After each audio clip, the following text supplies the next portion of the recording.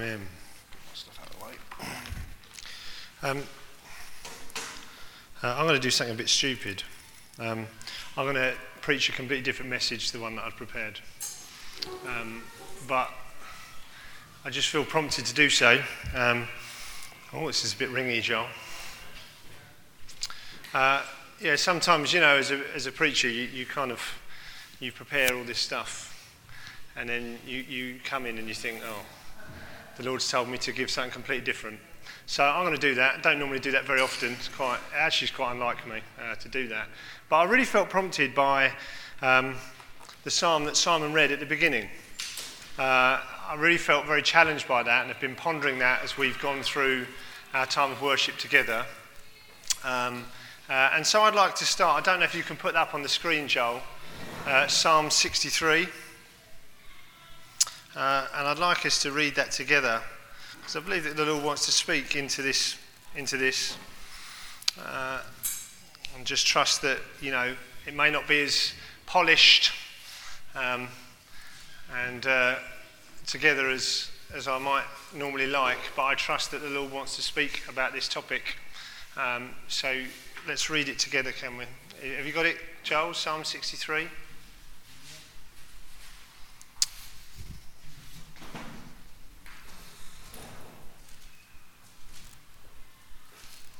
We go in there?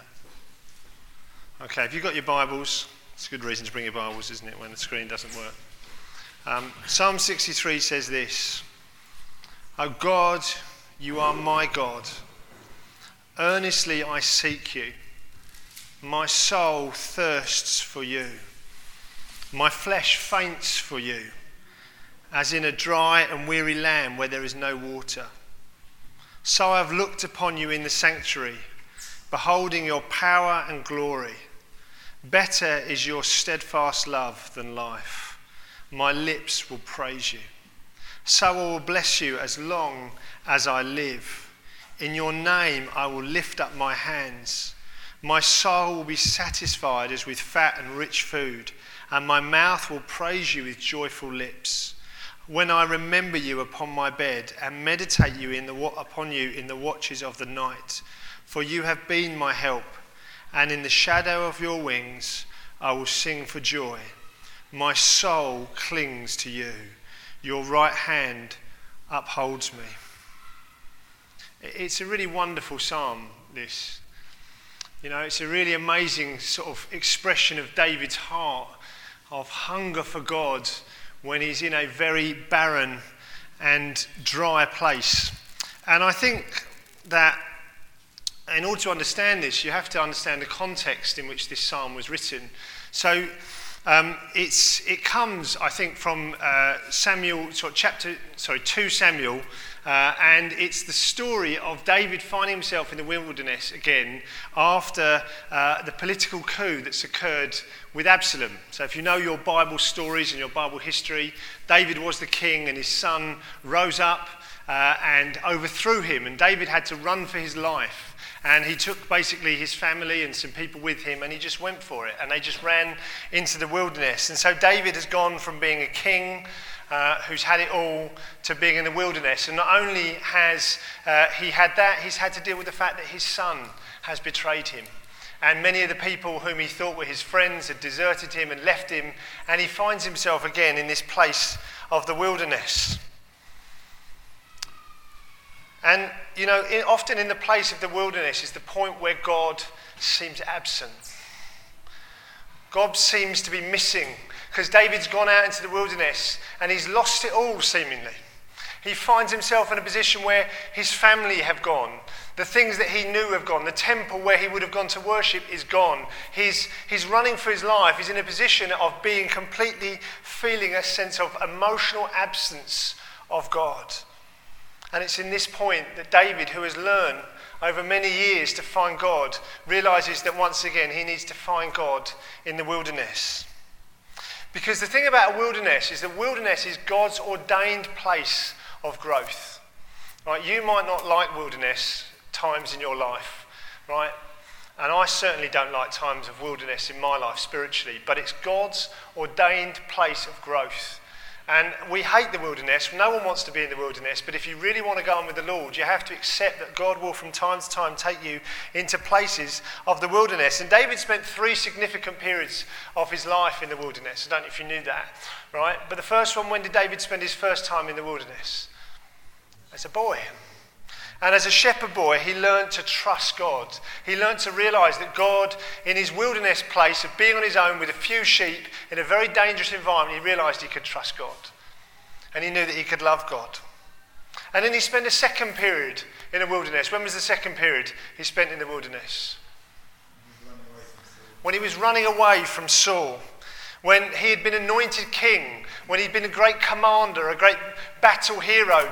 Saul had slain his thousands, and David had slain his 10,000s. And here he is, he's gone from greatness, he's back again in the wilderness.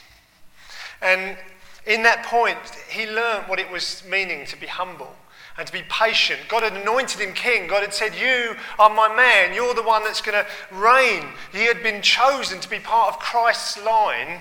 And here he was again, running and in enemy territory. He was alone, and he learned in that period of wilderness what it meant to be humble and to be patient. And you would have thought to himself, maybe David said to himself 2 times in the wilderness, surely that's enough. Surely I've learned all that I can learn from the Lord. But what does God say to him? What does God engineer for him again? A 3rd time. And you imagine how that must feel, going out again, 3rd time into the wilderness, thinking, surely I've been here before. But you see, this is the psalm. This is why this psalm is so important, because what David has learned is that if God's taken him into the wilderness, that God is going to reveal himself and show himself to be powerful again. And you know, if you want to look through the Bible about the history of men of God and women of God who have ever done anything, the truth is most of them spent time in the wilderness. Whether it was Moses spent 40 years, he spent a long time wandering around looking after sheep. Elijah spent loads of time in the wilderness. Job spent time in the wilderness. John the Baptist spent time in the wilderness. Jesus spent time in the wilderness. If God loves you, he will take you into the place of the wilderness. If God loves you, he will take you into a place of the wilderness, because it is the place of God's ordained time of growth. You know, the Bible says, do not despise the discipline of the Lord. For those whom he loves, he disciplines. And this morning you may be thinking, I'm just done in, I'm tired, I've had enough. I don't want to keep going any longer. But the Lord wants to bring you into a place of freshness. You know, a few years ago, we did me and John Watson and Daniel Ball and a couple of other guys, we did a walk on the 10 tour. We attempted to do 10 tours in Dartmoor. Anyone know what that is? Right? You ever been to Dartmoor? Right? Everyone loves Haytor, right? Haytor is the nice bit of Dartmoor, right? Okay. Right. If you just keep going, right? Anyone that's ever travelled into Dartmoor, and it's lovely on the edge, right? It's kind of beautiful rock faces, and basically you're pretty close to the tea shop, yeah. So you kind of walk up the hill and you're back into the tea shop within half an hour. But if you keep going, it turns into a really quite rugged landscape. And I tell you, that was one of the most difficult. I'm not particularly an outdoorsman. I'm not known for my outdoor skills, yeah. I'm not one of these people that just loves to kind of go out and be in the wilderness. And I tell you what, you can walk out into a wilderness and it's a beautiful place. And you look 1 minute and you think, oh wow, it's beautiful in the wilderness. And then you come crashing back to the reality that you're miles and miles away from anywhere, and you're cold and you're wet and you're lost, and that you find yourself trying to pitch a tent on the side of a hill in the rain and start a fire when it's pouring with rain. In the end, you just give up and go to bed, having virtually eaten anything, just thinking, I wish this would come to an end. Yeah? All right? And the thing about the wilderness is it can be a really, really tough place to be in. You can have moments when you think, okay, Lord, I see you, and then seconds later you're back into that position of realising how tough it is. But you see, the wilderness is often a place, isn't it, of the beginning, of our beginning. When we start, that's where God wants to bring us back. That's where David brought us back again to his beginnings. Right? You might think that David had mastered it, he'd matured, he'd got to the position of being a great king, and what did the Lord do? He brought him back again to the beginning, back to where he started. And the wilderness is a place of often feeling lost. I don't know if you feel this morning a bit lost and a bit vulnerable and a bit like, where am I with God? I don't know where God is. I don't feel God. I don't see God. I don't sense God. But that's often the experience of the wilderness. And I think David would have felt lost when we look at this psalm. I think he would have thought to himself, what am I doing, Lord? You brought me back to the beginning again. I thought I'd moved past it. But he hadn't. And so I want to look this morning at this psalm and just look at it really line by line. As I was reading it in the worship together, I was just struck by the sense in which God wanted to speak so powerfully through these words. And it starts with, doesn't it? Oh God, you are a God, the God. What does he say? Oh God, you are my God. Oh God, you are my God. And when we look and we realise and we learn from what David has said, he's come to this position after 3 times in the wilderness of realising he's not just the God of his fathers, he's not just the God of somewhere else, someone else's God, he's my God. I've learnt to go through with you, Lord, and now I'm in the wilderness, I know that you are my God, I know that you're for me, I know that you're with me. And God wants to bring you into that place where you can say, oh God, you are my God. You're not just a God, you are my God, and I know what it means to love and worship you. And so it goes on, it says, my soul thirsts for you, my flesh faints for you in a dry and weary land where there is no water. What's your favourite food? I don't know what your favourite food. Helen's is peanut M&Ms. I think mine is, exactly. I don't eat them. It's very annoying. Mine is a Whisper bar, right? And the thing about comfort food, I don't know if you're into comfort food, I don't know if you comfort eat, right? Okay, I have been known to comfort eat, right? When you're feeling a bit fed up, right? And the thing is that when you comfort eat, it fills a hunger. But it doesn't really give you what you need. It doesn't sustain you. It's not the kind of food that's going to get you healthy and well. And our shops are brimming with stuff that is good for you for 5 minutes, will make you feel good, but does no good for you in the long term. And I want to ask you the question this morning. When you came through those doors, what was in your heart? Was it, oh God, you are my God, my soul thirsts for you. My heart longs for you, because that's what God wants. I really believe that over the next few weeks, we're going to focus on this subject of hunger, and that's probably why Simon read the psalm. Because I feel God's been speaking to me about us as a church. And this is something that's come to me out of prayer. I spent some time praying, as I do try to most Mondays. And I was alone with the Lord, and I really felt God challenging me and saying, where's your hunger? Where's the hunger for God? And I felt so challenged because I realised that in my own life there is not that real sense of hunger for God, where my priority, my desire, my everything is, Lord, I must have more of you. And I felt that God was challenging me on that and challenging us as a church, because I believe that God, what the Lord wants to do over the next couple of months is bring us as a body, as a family, into a place where we are hungry and thirsty for God, where we turn up on a Sunday morning and we're not waiting for Miriam to do a good job to see whether or not we're going to get into the worship. It's not fair to put responsibility onto the people that stand there as to whether or not you're going to have a feeling with God this morning. The question is, if you are hungry this morning, you will find the Lord. If you walk through those doors and your heart is like, yes, Lord, I want you, it doesn't matter, then you will find God in the smallest scrap. If your heart and your soul are thirsty and hungry for God. And I believe the Lord wants to challenge you and challenge I. Do you really want God? Do you really want God? Do I really want God? Am I willing to pay the cost of what it takes to get God? Because the truth is, I've realised that God is challenging me so deeply on these issues. Right? The truth is that I know that I want God in my box. I want God when it suits me. I want God to add to my comfortable life. And I believe that God is challenging me and saying, if you want me, then you have to give stuff up. You have to move away from some things, because you're not going to get me while you're filling yourself up on stuff that doesn't really satisfy. How much time do we spend watching the television? I have to put my hands up. I do love Netflix. And you. I've stopped watching it. Because I realised that the Lord was saying to me, Tim, you spend so much time doing that. How much time do you spend really making space for me?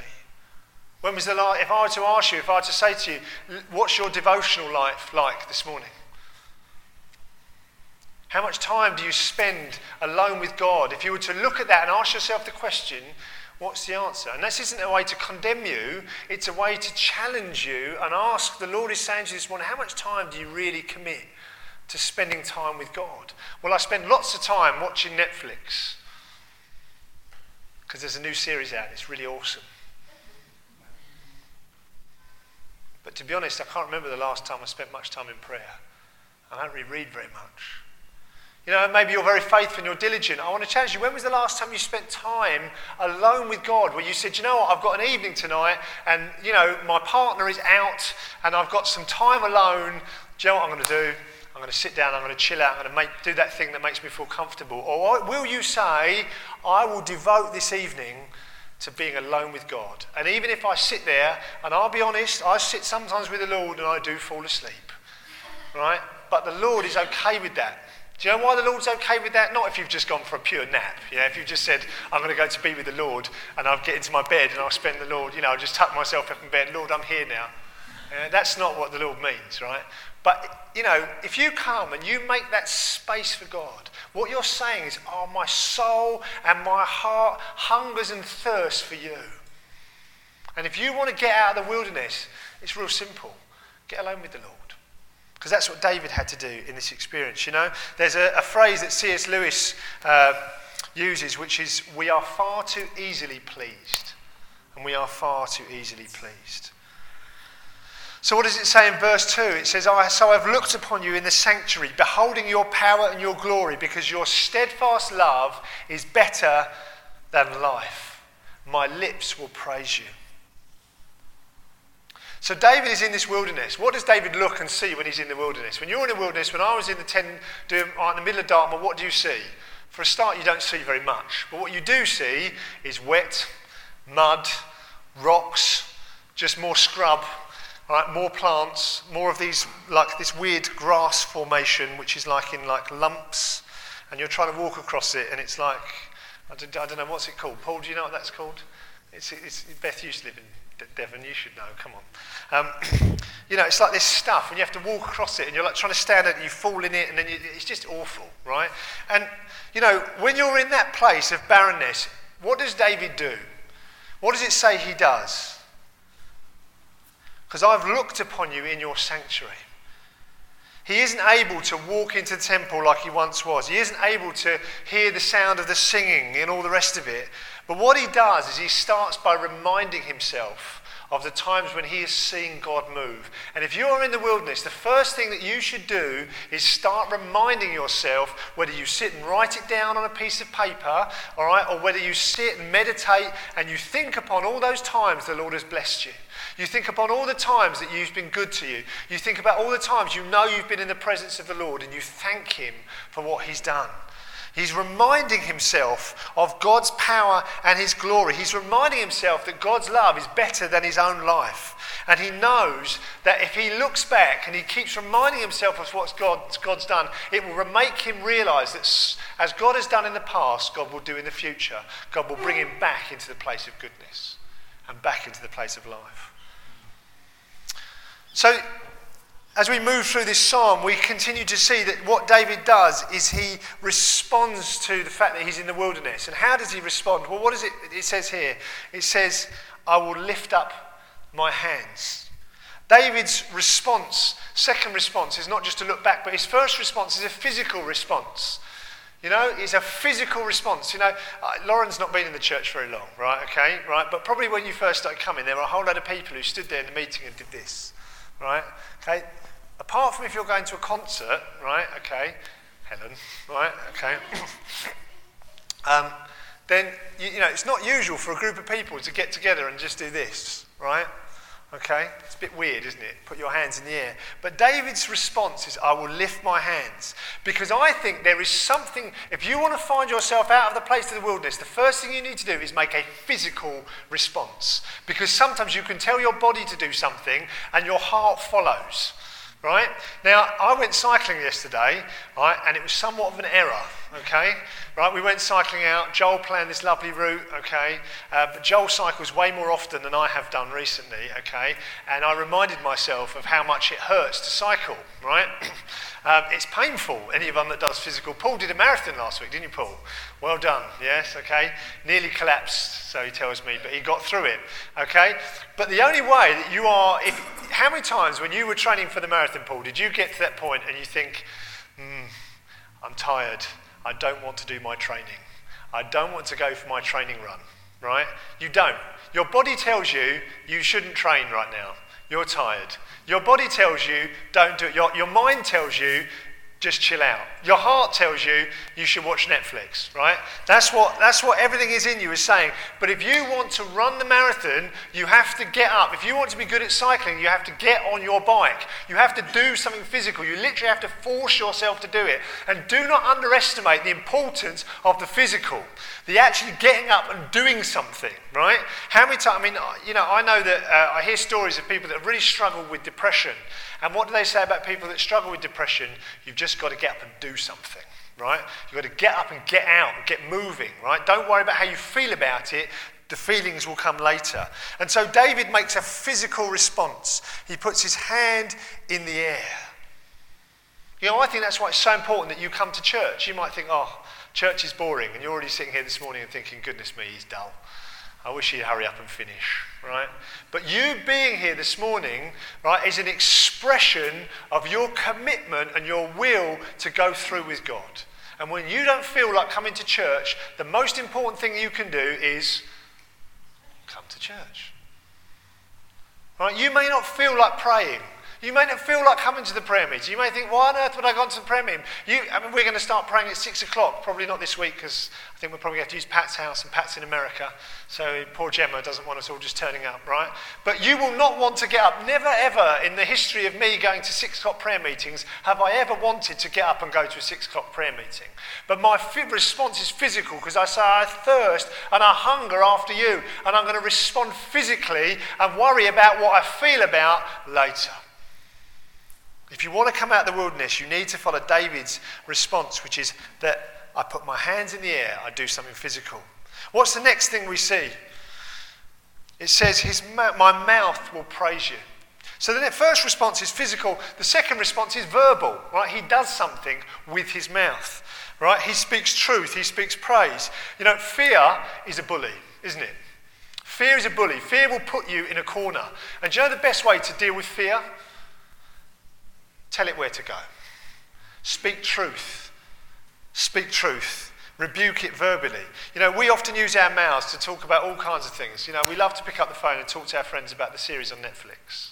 Yeah? I'm going to keep mentioning that. Yeah? Right? Your lips are a powerful weapon, right? But when you come into a place of the wilderness, you need to speak truth. You need to praise God. Even though your heart may not respond, your head may not respond, your mouth needs to. Our mouth seems to have no problem speaking all kinds of other stuff, does it? Right? But you need to use your mouth for the glory of God. When Jesus was in the wilderness and being tempted, what was his response to the devil's challenges? What did he do? Someone tell me. He spoke what? He spoke scripture. When the devil tempted him, he spoke scripture. He spoke truth back at lies. When you feel like you are in the wilderness, it is important that you continue to praise and you continue to speak and you continue to use your mouth for the glory of God, because all the time your heart and your spirit and everything you feel will follow on afterwards. You're reminding yourself, you're physically responding, you're mentally responding, and what will happen is things will come. And so what's the third response, or the fourth response, sorry. What does it say here? The next line, it says, I will meditate in the watches of the night. I will meditate in the watches of the night. David's next response is mental, meditation, right? Now, I'm not talking about meditation. I'm talking about thinking on God. Now, I woke up the other night, and those of you that know my saga, it's been terrible. I had a gum infection. Speak. Yeah? Right, okay, it was bad. It was a bad gum infection, right? It was almost as bad as Lauren's, but not quite, right, okay? And it was so painful, right? It's so horrible. And I woke up one night and I sort of felt this twinge, and I realised the devil just attacked me with fear. And I woke up in the middle of the night and I was just attacked with fear. I don't know if have you ever had that experience? The devil loves to come to you in the night. It's in the dark places, in the place when you're not fully with it, yeah? And I just felt absolutely overracked with fear. And so I did what any good man should do, any good husband. I turned to my wife and said, darling, I'm really feeling the devil is attacking me. Will you pray for me? She said, yeah, of course I'll pray for you, Tim. So she starts praying, Lord, I just want to pray you'd help Tim, just that the devil would leave him alone and that he'd have fun when he goes out with his friends, and he'd just enjoy eating things, and I'm like, you've fallen asleep, haven't you? And she'd just fallen asleep whilst praying for me in the watches of the night. But I found that the only way to combat that is not to turn to your wife and ask them to pray for you, because it's no use, right? She was asleep, right? It wasn't much help at all, to be quite honest, right? But it's to meditate on the Lord, to think upon him. That's what I'm talking about, making space for God. Make space to think about Jesus. One of the things that I love to do, one of the little tips that I help, what I listen to? I put on worship music and I will sit alone with God and I will and let the words sink into me. Right, and I'm a bit of a sado, right, okay, not sado. I quite like listening to hymns, right, stuff that's got real truth in it. Because there's lots of lovely, fluffy stuff, right? But the thing I've realised that speaks most into me is when I meditate upon the work of the cross. And I meditate on the work of Jesus. And I meditate on those things that speak truth into my life. And when I can't even speak it out, at least something's speaking in. Yeah? And so I want to say to you this morning, if you find yourself awake in the night, okay, you need to realise that your mind is not uncontrollable. We have this view that our minds are completely uncontrollable. They're like a kind of wild beast, My mind just thinks stuff and I can't get any control over it. Rubbish. Total and utter rubbish. The Bible tells you over and over again, bring your mind into control. And too many Christians do not allow God to bring their mind under control. And they think that just because they've thought something, it must be true. Just because they've thought something, it must be true. It's not true. Just because you think something doesn't make it true. The Word of God is truth. That's why you need to keep speaking it. When you think, I'll never achieve anything, what a load of rubbish.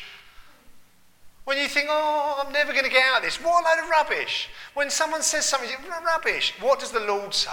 And come back and meditate upon his word.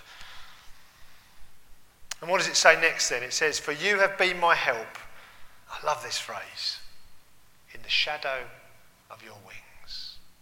In the shadow of your wings, I will sing for joy. The Lord loves to bring you under the shadow of his wing. If you see baby chicks and things like that and hens, what does the mother do? Brings them under her wings. And it's like that with us. When we feel alone, we feel broken, we feel tired, the Lord brings us under the shadow of his wings. And it says, I will sing for joy. I've got a stat here. I'm using some notes from something I did a while back. And it said apparently that singing, it says, when you sing, endorphins are released and something called oxytocin. I'm sure there's some people who know what that is. Right, I don't. But basically it releases hormones during singing. Is this true, Hannah? You love to sing. Okay. And when you sing, releasing those endorphins and oxytocins and things, it alleviates feelings of anxiety and stress. Is that true? And oxytocin enhances feelings of trust and bonding, which is why basically those that feel lonely and depressed are often encouraged to participate in singing groups, because it makes you feel not alone and it releases that pressure. And so we should not be surprised that David sang. When was the last time you sang to yourself in your bedroom alone, or maybe in the shower? I found myself the other night, I was making toast, I think it was, or doing something. Helen was on the phone, don't know what she was doing, and I found myself singing. And I just thought, I'm going to embrace this. And I was stood wandering around my kitchen, I was singing out loud, and I felt the release of the Lord on my heart. There was something about singing. When you are low and you feel tired and you don't want to do it, the Lord says, sing. Sing. Open up your voice. You know? And I want to encourage you that if you are in the place of the wilderness this morning, don't be afraid to sing. Because as we move down this verse, it says, my soul clings to you. My soul clings to you. A few years ago, we went to a big cross-country event, and they have this like Bromley cross-country event, and it's like literally thousands of children from all over the borough are dragged along to like run round Crystal Palace Park, and it's like mayhem, right? Kids everywhere, and adults everywhere. And Nathan went and did his run, and at one point, Nathan was running in, and Reuben was right there next to me, and Nathan was coming in, and somehow maybe it was me, lost Reuben. He just disappeared. He was there, and then 1 minute he wasn't there. All right? And I suddenly realised that I'd lost Reuben, and he'd been wandering around, and he was alone. And we began, when your child goes missing, you get worried, right? Where is this child, right? But when suddenly there he was stood in the middle of the field, suddenly I sort of saw him, and he saw me, and what do you think he did? He ran to me. And what did he do? Clung to me. My soul clings to you. I saw him this morning, and they'd been staying with Paul and Beth and his cousins, and he came to me this morning. Reuben's very like this, right? Big hug. Clings to you, and he didn't want to let go of me. And that's what it's like when you are in a place and you feel dry and you feel weary, there's no hunger. Your soul needs to grab hold of God and cling to him and say, Lord, I don't know what's going on, but I cling to you. George Muller wrote, and I've got a little quote here from George Muller. He said that I saw more clearly than ever that the first great and primary business to which I ought to attend every day was to have my soul happy in the Lord. The first thing to be concerned about was not how much I might serve the Lord, or how I might glorify the Lord, or how I might get my soul into a happy state, or how my inner man might be nourished. Now, what is the food of the inner man? Not prayer, but the word of God. He realised his primary job. George Muller, a great man of God, did amazing things, built these massive orphanages. But what did he say his priority was every morning? To bring his soul into the place of the word of God. And I believe that the Lord is stirring up hunger in his people. And maybe this morning you feel in a spiritual wilderness. And one thing I've realised about when you're in a place that's alone with the Lord, you may not actually feel that dry. But the truth is that your heart does not hunger after God. And there are people here this morning that have been going along with the Lord, and the truth is that things are not great. And I'm going to read one thing before I close. And it was something that I heard Billy Graham read. It was a letter that he had, and he was talking about communism. All right, because he was preaching, it was around the sort of 1950s, 1960s when Billy Graham was preaching, and he had a letter from a communist young man written to his fiancée, and breaking off the engagement. This young couple were engaged, and he wrote this young communist wrote to his wife, to his fiancée, and said, we're breaking off the engagement, and he said, we communists have a high casualty rate. We're the ones who get shot and hung and lynched and tarred and feathered and jailed and slandered and ridiculed and fired from our jobs and in every other way made to feel as uncomfortable as possible. As a certain percentage of us get killed or imprisoned, we live in virtual poverty. We turn back to the party every penny we make above what is absolutely necessary to keep us alive. We communists don't have time or the money for many movies or concerts or fancy steaks or decent homes or new cars. We've been described as fanatics. We are fanatics. Our lives are dominated by one great overshadowing factor, the struggle for world communism. We communists have a philosophy of life which no amount of money could buy. We have a cause to fight for, a definite purpose in life. We subordinate our petty personal selves into a great movement of humanity. And if our personal lives seem hard or our egos appear to suffer through subordination to the Communist Party, then we are adequately compensated by the thought that each of us, in his own small way, is contributing to something new and truly better for mankind. There is one thing in which I am dead earnest, and that is the communist cause. It is my life, my business, my religion, my hobby, my sweetheart, my wife, my mistress, my bread, my meat. I work at it in the daytime and dream at it in the night. Its hold on me grows, not lessens as time goes on.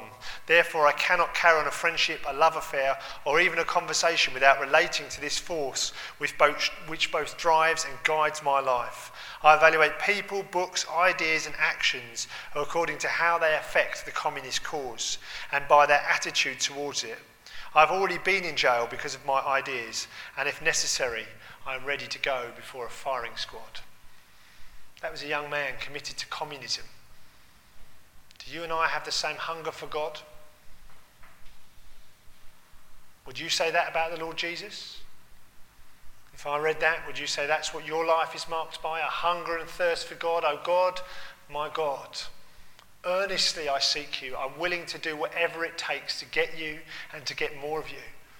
And that's what I believe the Lord wants to bring us into. And you this morning may be in a place of the wilderness, but if you will set your heart and your mind, I believe the Lord will bring you into a place of freshness where this becomes your testimony, where that becomes my testimony, that I am willing to give everything for the Lord Jesus. Let's stand and pray, shall we?